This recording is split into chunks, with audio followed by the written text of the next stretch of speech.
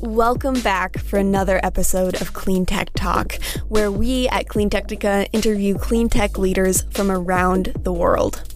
With topics ranging from electric cars to climate change communication, you can listen to our full podcast series by visiting our website at cleantechnica.com. We are here for another episode of Clean Tech Talk. Today we're talking with Alexei Gavrilenya from FleetCor and Keegan Russo from FleetCor. And I'm Zach Shahan, CEO of Clean Technica. I think to start off, could we just get a little bit of an intro on who you guys are, where you come from? And then, leading into that, from that, you can sort of explain a little bit who FleetCor is and who Fuelman is. Thank you, Zach, and thanks a lot for hosting us today. I'm Alexei, and I have my colleague here, Keegan, who are very happy to be here on this podcast. So first, what is FleetCor? FleetCor is a global payment company with specialist provider of various payment products, including fleet cards, i.e., payment products that businesses are using to pay for fuel and other fleet-related expenses. And we've been around for quite a while. We operate throughout the world, publicly listed company, part of the S&P 500. So we have quite a sizable presence here in the United States and in Europe. And this European presence gives us a bit of a foresight into what might happen here in the US in terms of EV adoption by businesses. And Keegan, can you say a couple words about Fuelman? Yeah, sure. So I lead our North America local fleet business. I've been with FleetCor for 2 years. I've been working in fintech, mainly in B2B payments for the last 8, really specializing in small businesses. And our North America local fleet business, which ironically for this podcast, it goes to market under the Fuelman brand. To define it simply, our local fleet customers generally have vehicles that start and end their day in the same place. So it could be a depot or their employees' homes, and it differentiates this type of fleet from kind of over-the-road, long-haul trucking customers. Our local business has about 45,000 commercial customers. They spend about $600 million a month, mostly on fuel. In our small and medium-sized business alone, about 35% of our volume. We have about 650,000 vehicles on the road. So pretty sizable fleet using the products. And we're excited to get a chance to talk to you here, as a lot of them are asking about what's next as they shift their fleets from internal combustion more and more to EV. Yeah. So before we get into the EV side, I'll take us onto a side road for a moment. So what jumps to mind for me is this movie Reality Bites, which was very popular in the 90s. It probably comes to mind because my older sister was obsessed with it and watched it like 100 times. But, sort of funny thing in the movie was she had a fuel card from her dad. She was like, sort of becoming independent from her parents, but she was buying everything with a fuel card at food at a gas station, everything at a gas station, because that's all she had for money. So can you explain a little bit more? What is this, when you talk about a fuel card, what is it covering? What is included there, and how is it sort of used by businesses? Yeah, so I think you hit on something there with, was it Winona Ryder's character had the fuel card there? Yes, that was Winona Ryder. And yeah. So I think the primary reason that we've grown so much over the years is we provide a level of controls to businesses who, probably don't appreciate as much the worker who's going and using the company card to buy dinners for their roommates. We have a set of controls that can be opened up to non-fuel purchases, but can also be tightened down into literally time of day, type of station, type of fuel, and how much fuel can be purchased depending on kind of how tight you want to control the spend. Cool. Yeah, and so I understand FleetCor has been more operational, big presence in Europe as EV adoption has grown there. I think anyone listening should be aware, but just in case not, the EV adoption curve has really jumped in Europe. There's like, 10, 15, 20% of sales being electric vehicles now across Europe. And the US is quite far behind. We're at a few percent, maybe 6%, 6.5% was a new record, I think, in November. So we're climbing, but we're still not nearly where Europe is. And I know you have extensive experience in Europe. So can you speak a little bit about any lessons learned in Europe that you can then bring over to the US, or is it sort of are the markets too different? Yeah, it's a good point, Zach. Indeed, the adoption in Europe is 4 to 5 times bigger in terms of new vehicles sold versus United States in general in Europe. And obviously you have some markets like Nordic countries, Norway, Sweden, Denmark, then you have Netherlands that have pretty amazing double-digit penetration of new EV sales of total vehicle sales. And I guess just as a quick break then, I mean, that's looking at all light-duty passenger vehicles. Is it similar in the fleet world? I mean, we don't really dive into the fleet world. Is the fleet world climbing the same ramp, or is it faster or slower than the overall market? Yes, it's a good call out. So fleet adoption in Europe is actually way ahead of consumer adoption in Europe of light duty commercial vehicles. And if obviously because of the lack of equipment in the market, the heavy duty vehicles are still right now more of I would say a science research project rather than day-to-day reality based on our conversations with our customers. And the medium duty vehicles are somewhere in between, depending really on the use case. But overall, again, the penetration is on average, based on 2020 data, it's about 12% in Europe versus 2.5% here in the United States. And for example, in our Dutch market, in the Netherlands, where we have sizable presence, a quarter of all of our transactions are really electrical charging transactions, which is quite amazing, right? So you already have a very sizable penetration of the electrical vehicles in the LCV market, light duty vehicle market. And the lessons kind of learned. First, we were quite shocked to see that fleets are way ahead of consumers in Europe in terms of adoption. It's mostly driven by government regulation and taxes. In some markets, countries, like in Amsterdam, it's a very nice city, but you basically have to have a parking spot before you can buy a car. If you don't have a parking spot, you cannot buy a car. But if you buy an electrical vehicle, at least it used to be that way, you automatically get a free parking place. And obviously that was by itself quite a sizable incentive because a parking spot could be easily tens of thousands of euros alone, the cost of it.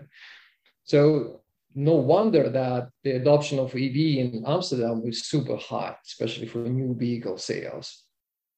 And if you look at cities like London or Paris, where you have to pay congestion charges that are quite sizable each day if you drive into the city with an ICE vehicle rather than EV vehicle, parking can be free in some areas if you drive EV vehicle. So there are a lot of government support in Europe that actually encourages fleet adoption. So first, fleet adoption is quite high versus consumers, which we think might happen here in the United States with the new administration they will definitely try to drive, especially among the government, municipalities, authorities, where they have more power to mandate the EV adoption.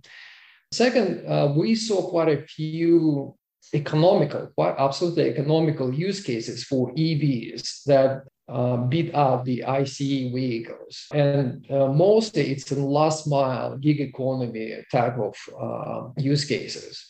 And you can imagine if there is a route of less than 100 miles, where you basically most of the time in an urban cycle where you have to go and stop and every crossing on every light stop. That means that there is a lot of efficiencies you can gain by driving electrical vehicle rather than ICE vehicle on those gig economy, urban, last mile delivery use cases. And so we see a lot of adoption here for sure, just based on the pure economics. Forget about the government incentives or the desire of companies to go green.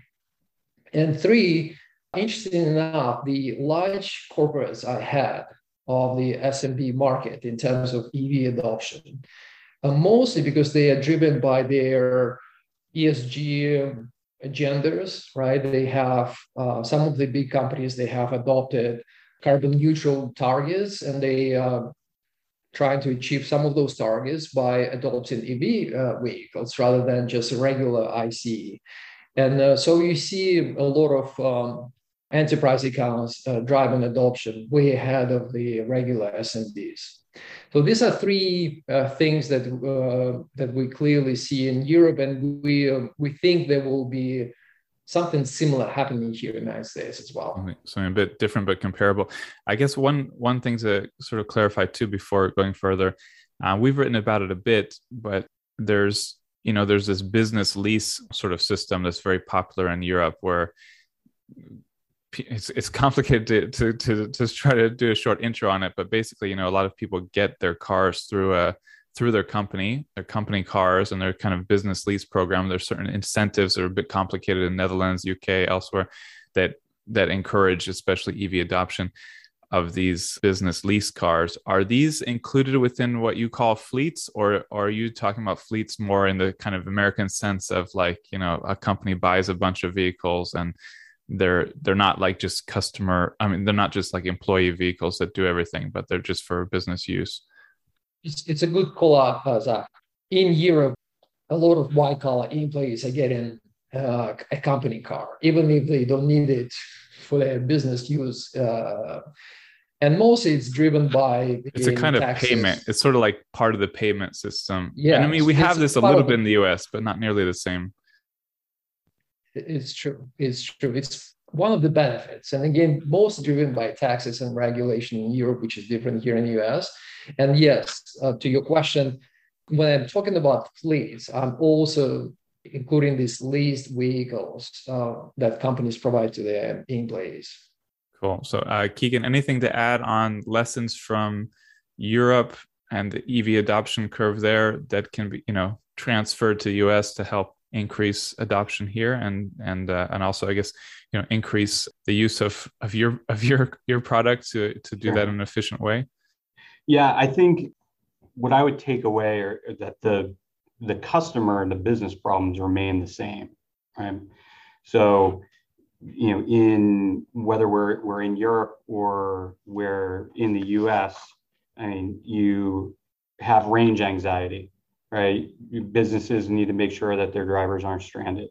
Whether your vehicles are parked in a company parking lot or depot at night or at home charging, there's a couple of different issues there, right? You need to be able to reimburse your employees if they're charging their vehicles at home and consuming energy there. If you're charging at a depot, a lot of times, if you're a commercial entity, you're charged differently by the utility than a consumer, right? So you need to be very careful about when you're charging so as not to trip kind of upcharges with your energy company.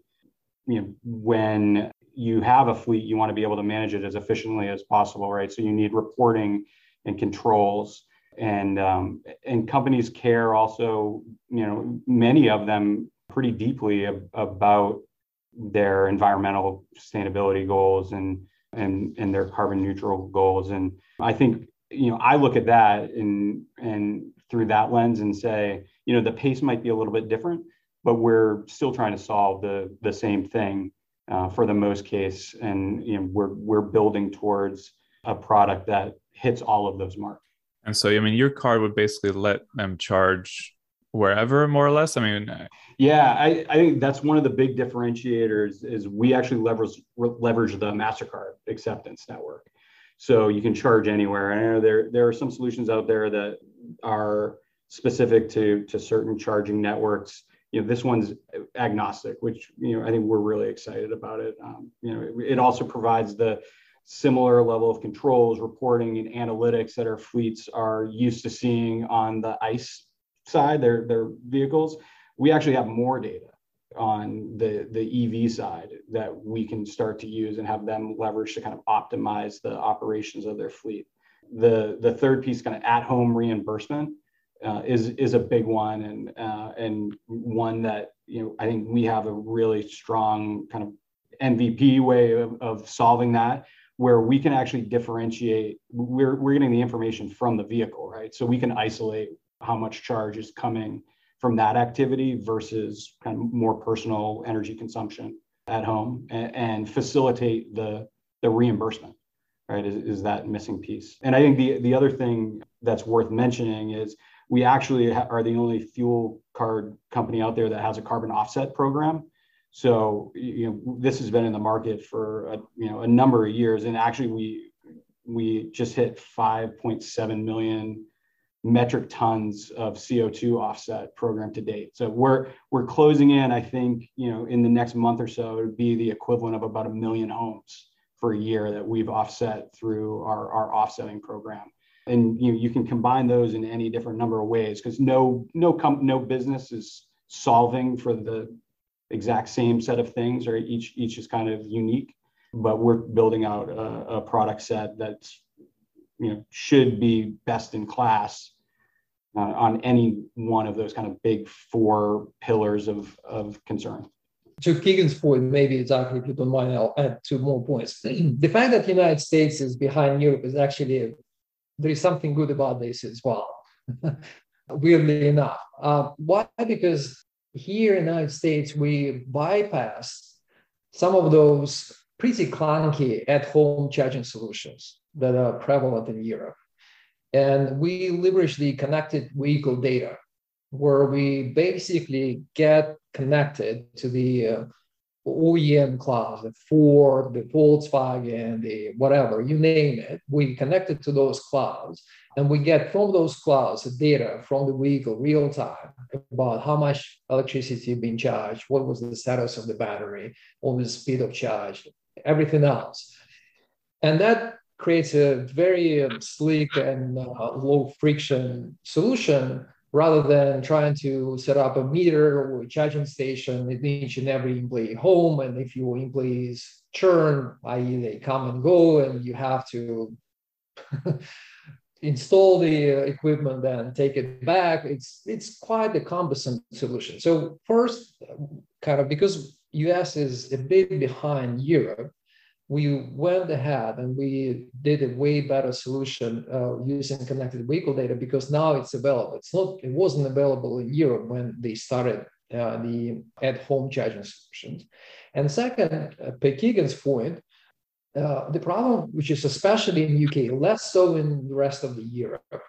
In UK, our colleagues there have like half a dozen of various apps that they use to charge their vehicle. And as you can imagine, for the business, they'll have hundreds of employees. Each and every one of them will have half a dozen of apps.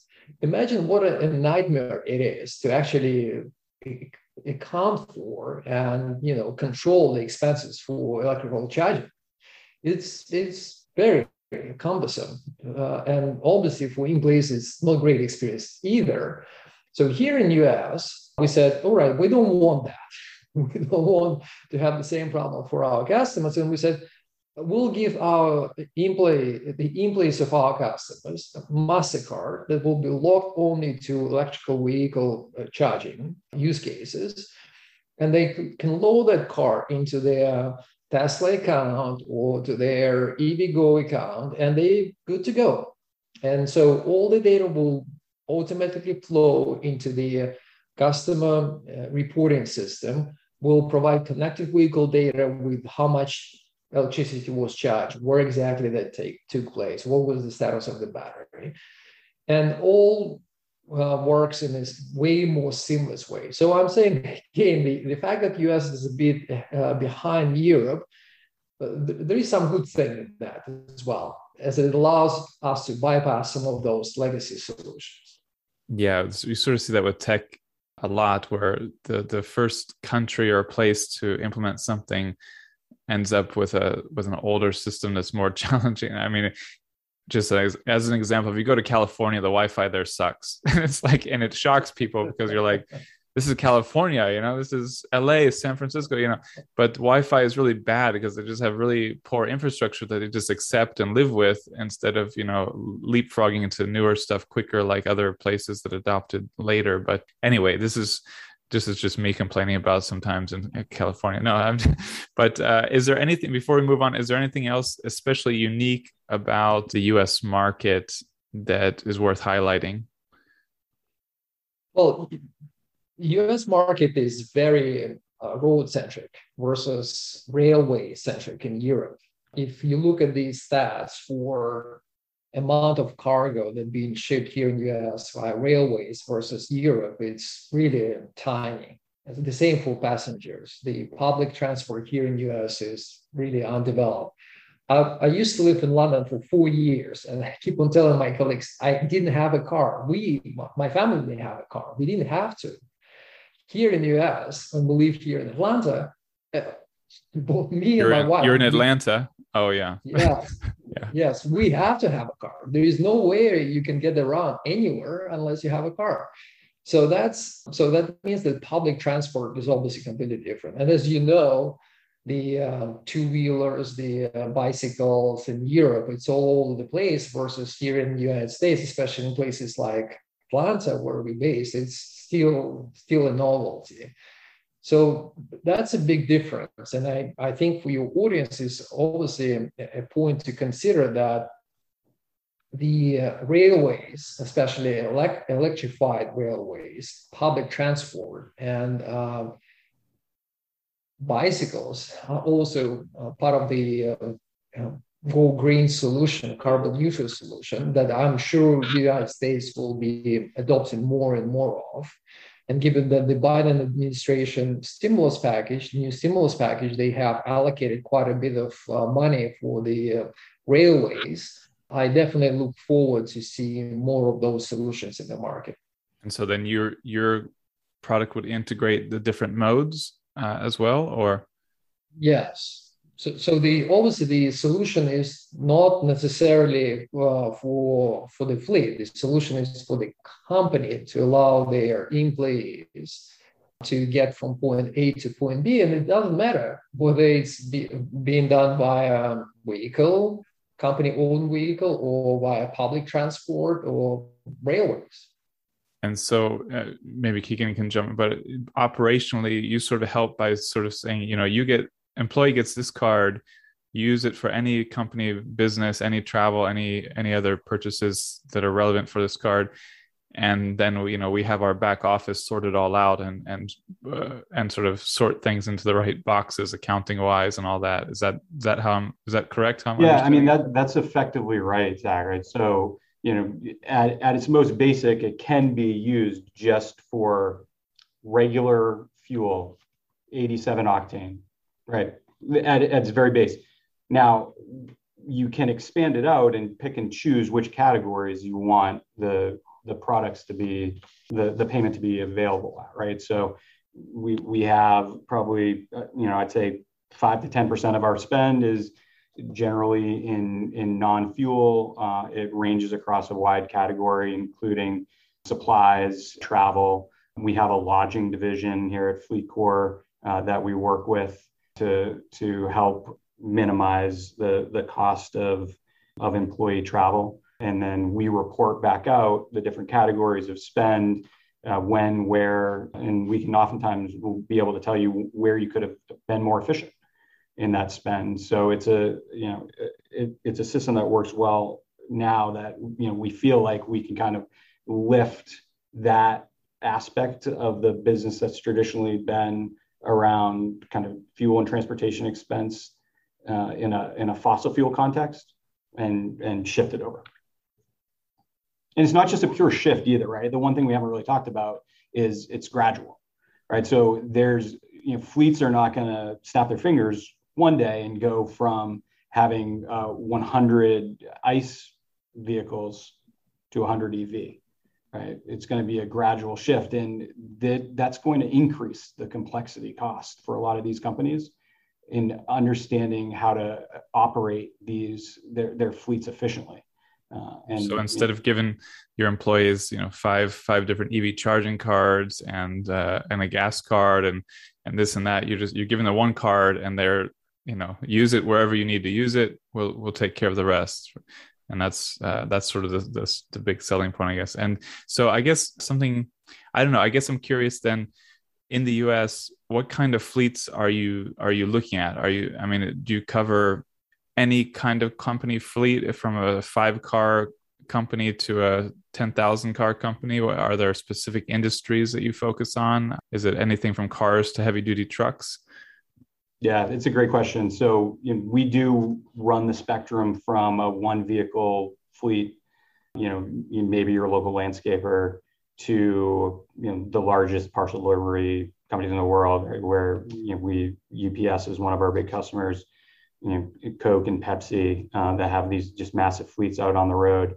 And where it's interesting that you asked, right? And Alexei hit on this a little bit earlier, where we're seeing adoption in pockets on the smaller end of the spectrum, but a lot of our larger enterprise kind of size customers are leading the way, as they have a lot more to gain from some of the cost savings that they foresee coming in the future by switching to EVs. So we're working hand in hand with several of our kind of bigger enterprise customers as they onboard more and more EVs, and also municipalities that are starting to shift like their school buses and city buses over to electric. And they're some of our kind of our best and fastest growing pilot customers. So you're also dealing in the bus world. That's cool. Yeah. So a big discussion around EVs is, I think we've always tried to make it a big discussion, is total cost of ownership. There's this huge operational savings from lower maintenance costs, lower fuel costs. It's still difficult to get people to think about long-term total cost of ownership with anything, but I think it's become a pretty clear part of the EV conversation. With your data, you must have like some of the best data in the world on how to tell that story. Do you have that conversation much with clients who are looking at EVs? How do you approach that topic? Yeah, so it's interesting, right? When it depends which customers we're talking to. I think our more sophisticated, larger customers are thinking about total cost of ownership quite a bit, and they're thinking about it in a pretty nuanced way, right? And I've actually seen some of the charts that you have on CleanTechnica around total cost of ownership, and they're thinking about, okay, so these are the costs that go away, but there's a much higher capital outlay. Maybe some of the maintenance expense in different categories goes up because of the weight of the vehicle, and we go through tires faster, and like they're getting really granular in building these total cost of ownership models. I feel like ours is very detailed, but then when you think about it, it could be 100 times more detailed. You could be right. Yeah. No, it's you're exactly right. And we're looking at this with our customers in a very similar way. And one of the things that they're starting to realize is the battery itself is just such an expensive component of the total package, and how you manage your charging can have a pretty meaningful impact on the lifetime of that battery. So one of the things where we haven't in the past had to think through with our customers was how our solution really elongates the life cycle of their equipment. That is becoming a much more meaningful conversation with our customers now, because they need them to last a lot longer so they can get the most out of that asset. Yeah, it's a funny thing. You have two different situations. you have to sort of tell people, don't worry about charging, just charge however you want, as much as you need. 90%, Elon has said 90% is fine. Elon Musk, that's someone in the EV world. But, I'm sort of obsessive about like try to keep between 30 and 70, because I'm like, this is ideal for batteries in general, keep them around 50. But then I've got all these free supercharger miles from my, referring so many people. And I'm like, well, it's too hard to not supercharge when it's free. And so then I'm supercharging it, but I'm worrying all the time about what it's doing to my battery. And I'm like, it's a complicated calculus in short. Well, just imagine you don't own the vehicle, your company does. Yeah. And right? imagine so I've got 100. Go ahead. Yeah, no, keep going. Sorry. That just incentivizes or takes away the disincentive, I guess, for some of the behavior that you're talking about, right? So having a solution that allows you to put limits and say, hey, we'll only allow our employees to use superchargers up to 70%. That's a good one, yeah. Right. And Alexa, those are the type of controls that our customers are just now kind of that are starting to dip their toe in the water here, or just starting to realize the value of. And, I think one of the things that we can take away, and we've learned from being in the game in Europe for so long now, is we're building out solutions that anticipate these challenges. A lot of times before, the folks who are in charge of kind of purchasing and building and managing these EV fleets, they don't have a deep expertise and background in what's different. So they're learning, and it's great to be in a position to help them speed up the learning curve. Yeah. And Alexei, maybe talk a little bit more about either differences and lessons from the European situation with all the kind of total cost of ownership calculus, which I'm sure I know just from talking with you a little bit. You said you've been a long time reader of CleanTechnica. I know you must love getting into those sheets, that kind of thing. Yeah, it's a very good conversation, and believe me, when we talk to fleet, especially large fleets, and you name it, it's whether UPS or Amazon or anyone, EV is number 1 or 2 or 3 priority for them. And they're saying, for them, the EV or going carbon neutral is right now number 1 priority by far. So that's what we hear from fleet managers across the board, whether it's Europe or United States. And right now, the reality is such that total cost of ownership for large accounts does come into play, but not as a primary driving factor of EV adoption. Yes, obviously, fleet managers, their KPIs are centered around the cost and making sure the vehicles are operational and they can fulfill the company objectives. But the reality is the carbon neutral objectives are standing way ahead of the TCO calculation for large companies. First and second consideration is actually just making sure the company can run. If you talk to Amazon or UPS or Volkswagen, which they have their own fleet, they're saying their number 1 priority is just to make sure the company continues to operate. Yes, they're willing to probably spend a little bit more, whether upfront or in TCOs, for the benefit of having a carbon neutral fleet. But they definitely cannot have a fleet that's not operational.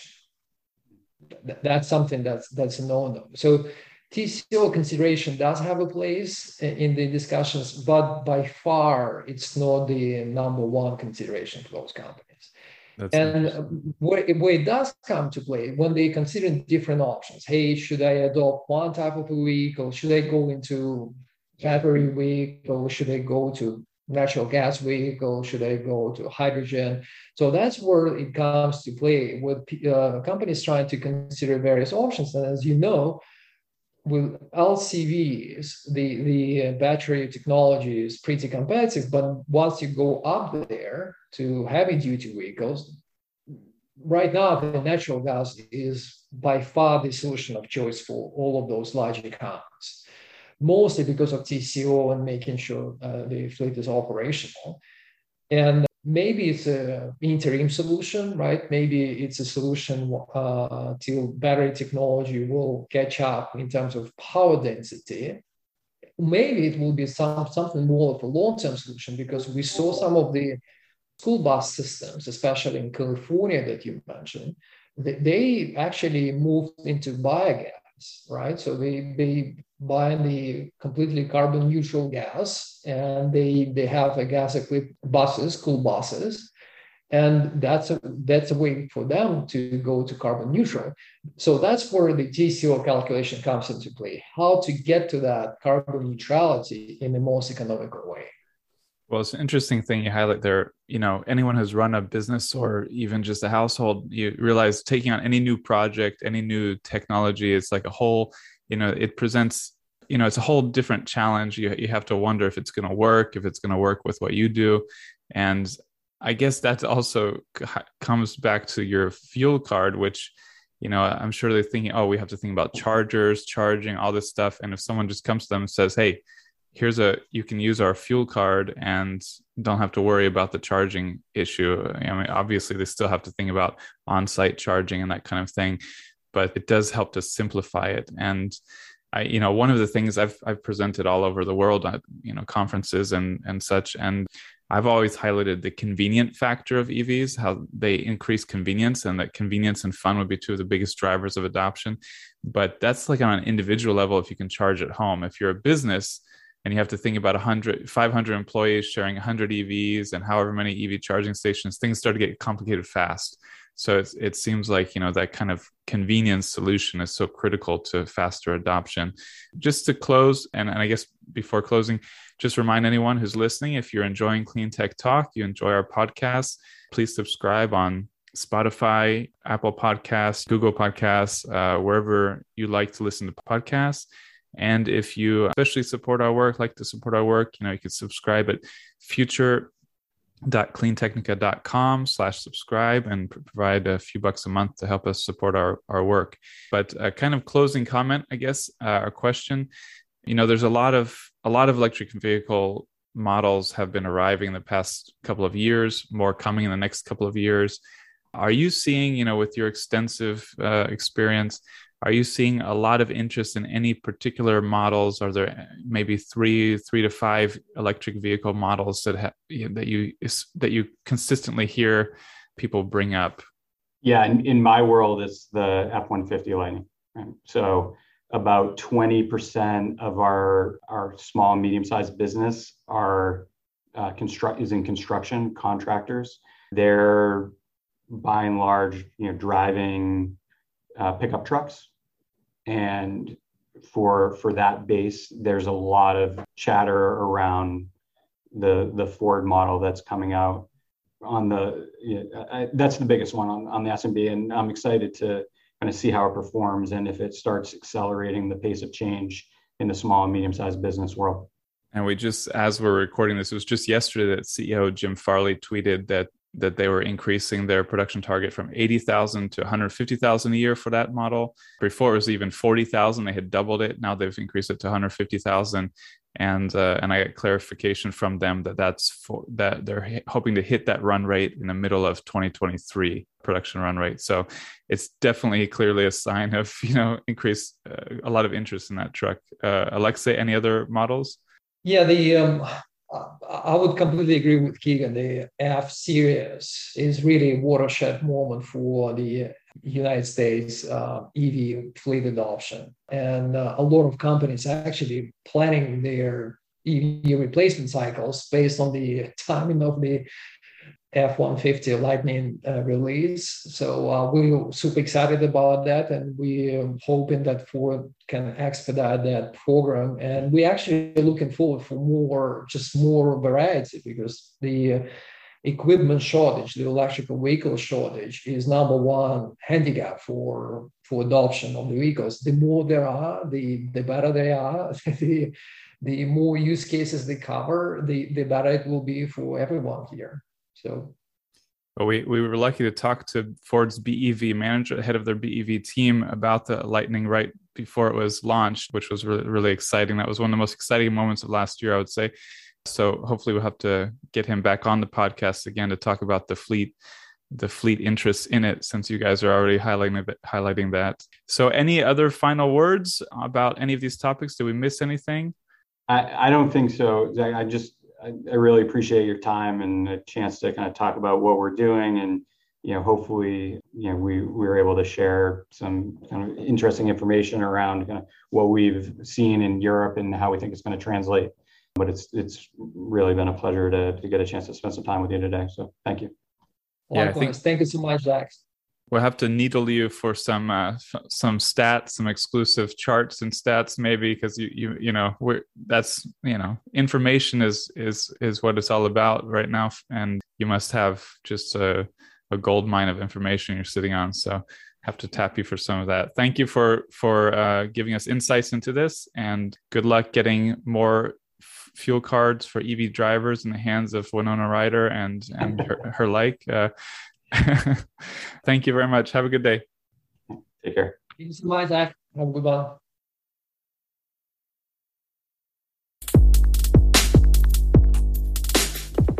Thank you for listening to Clean Tech Talk. Join us next time to get your electric fix.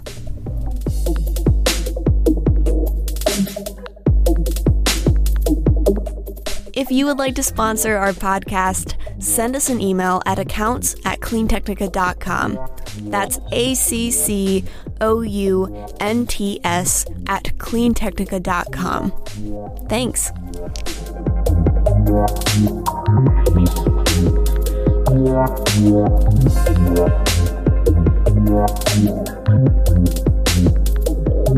Yeah.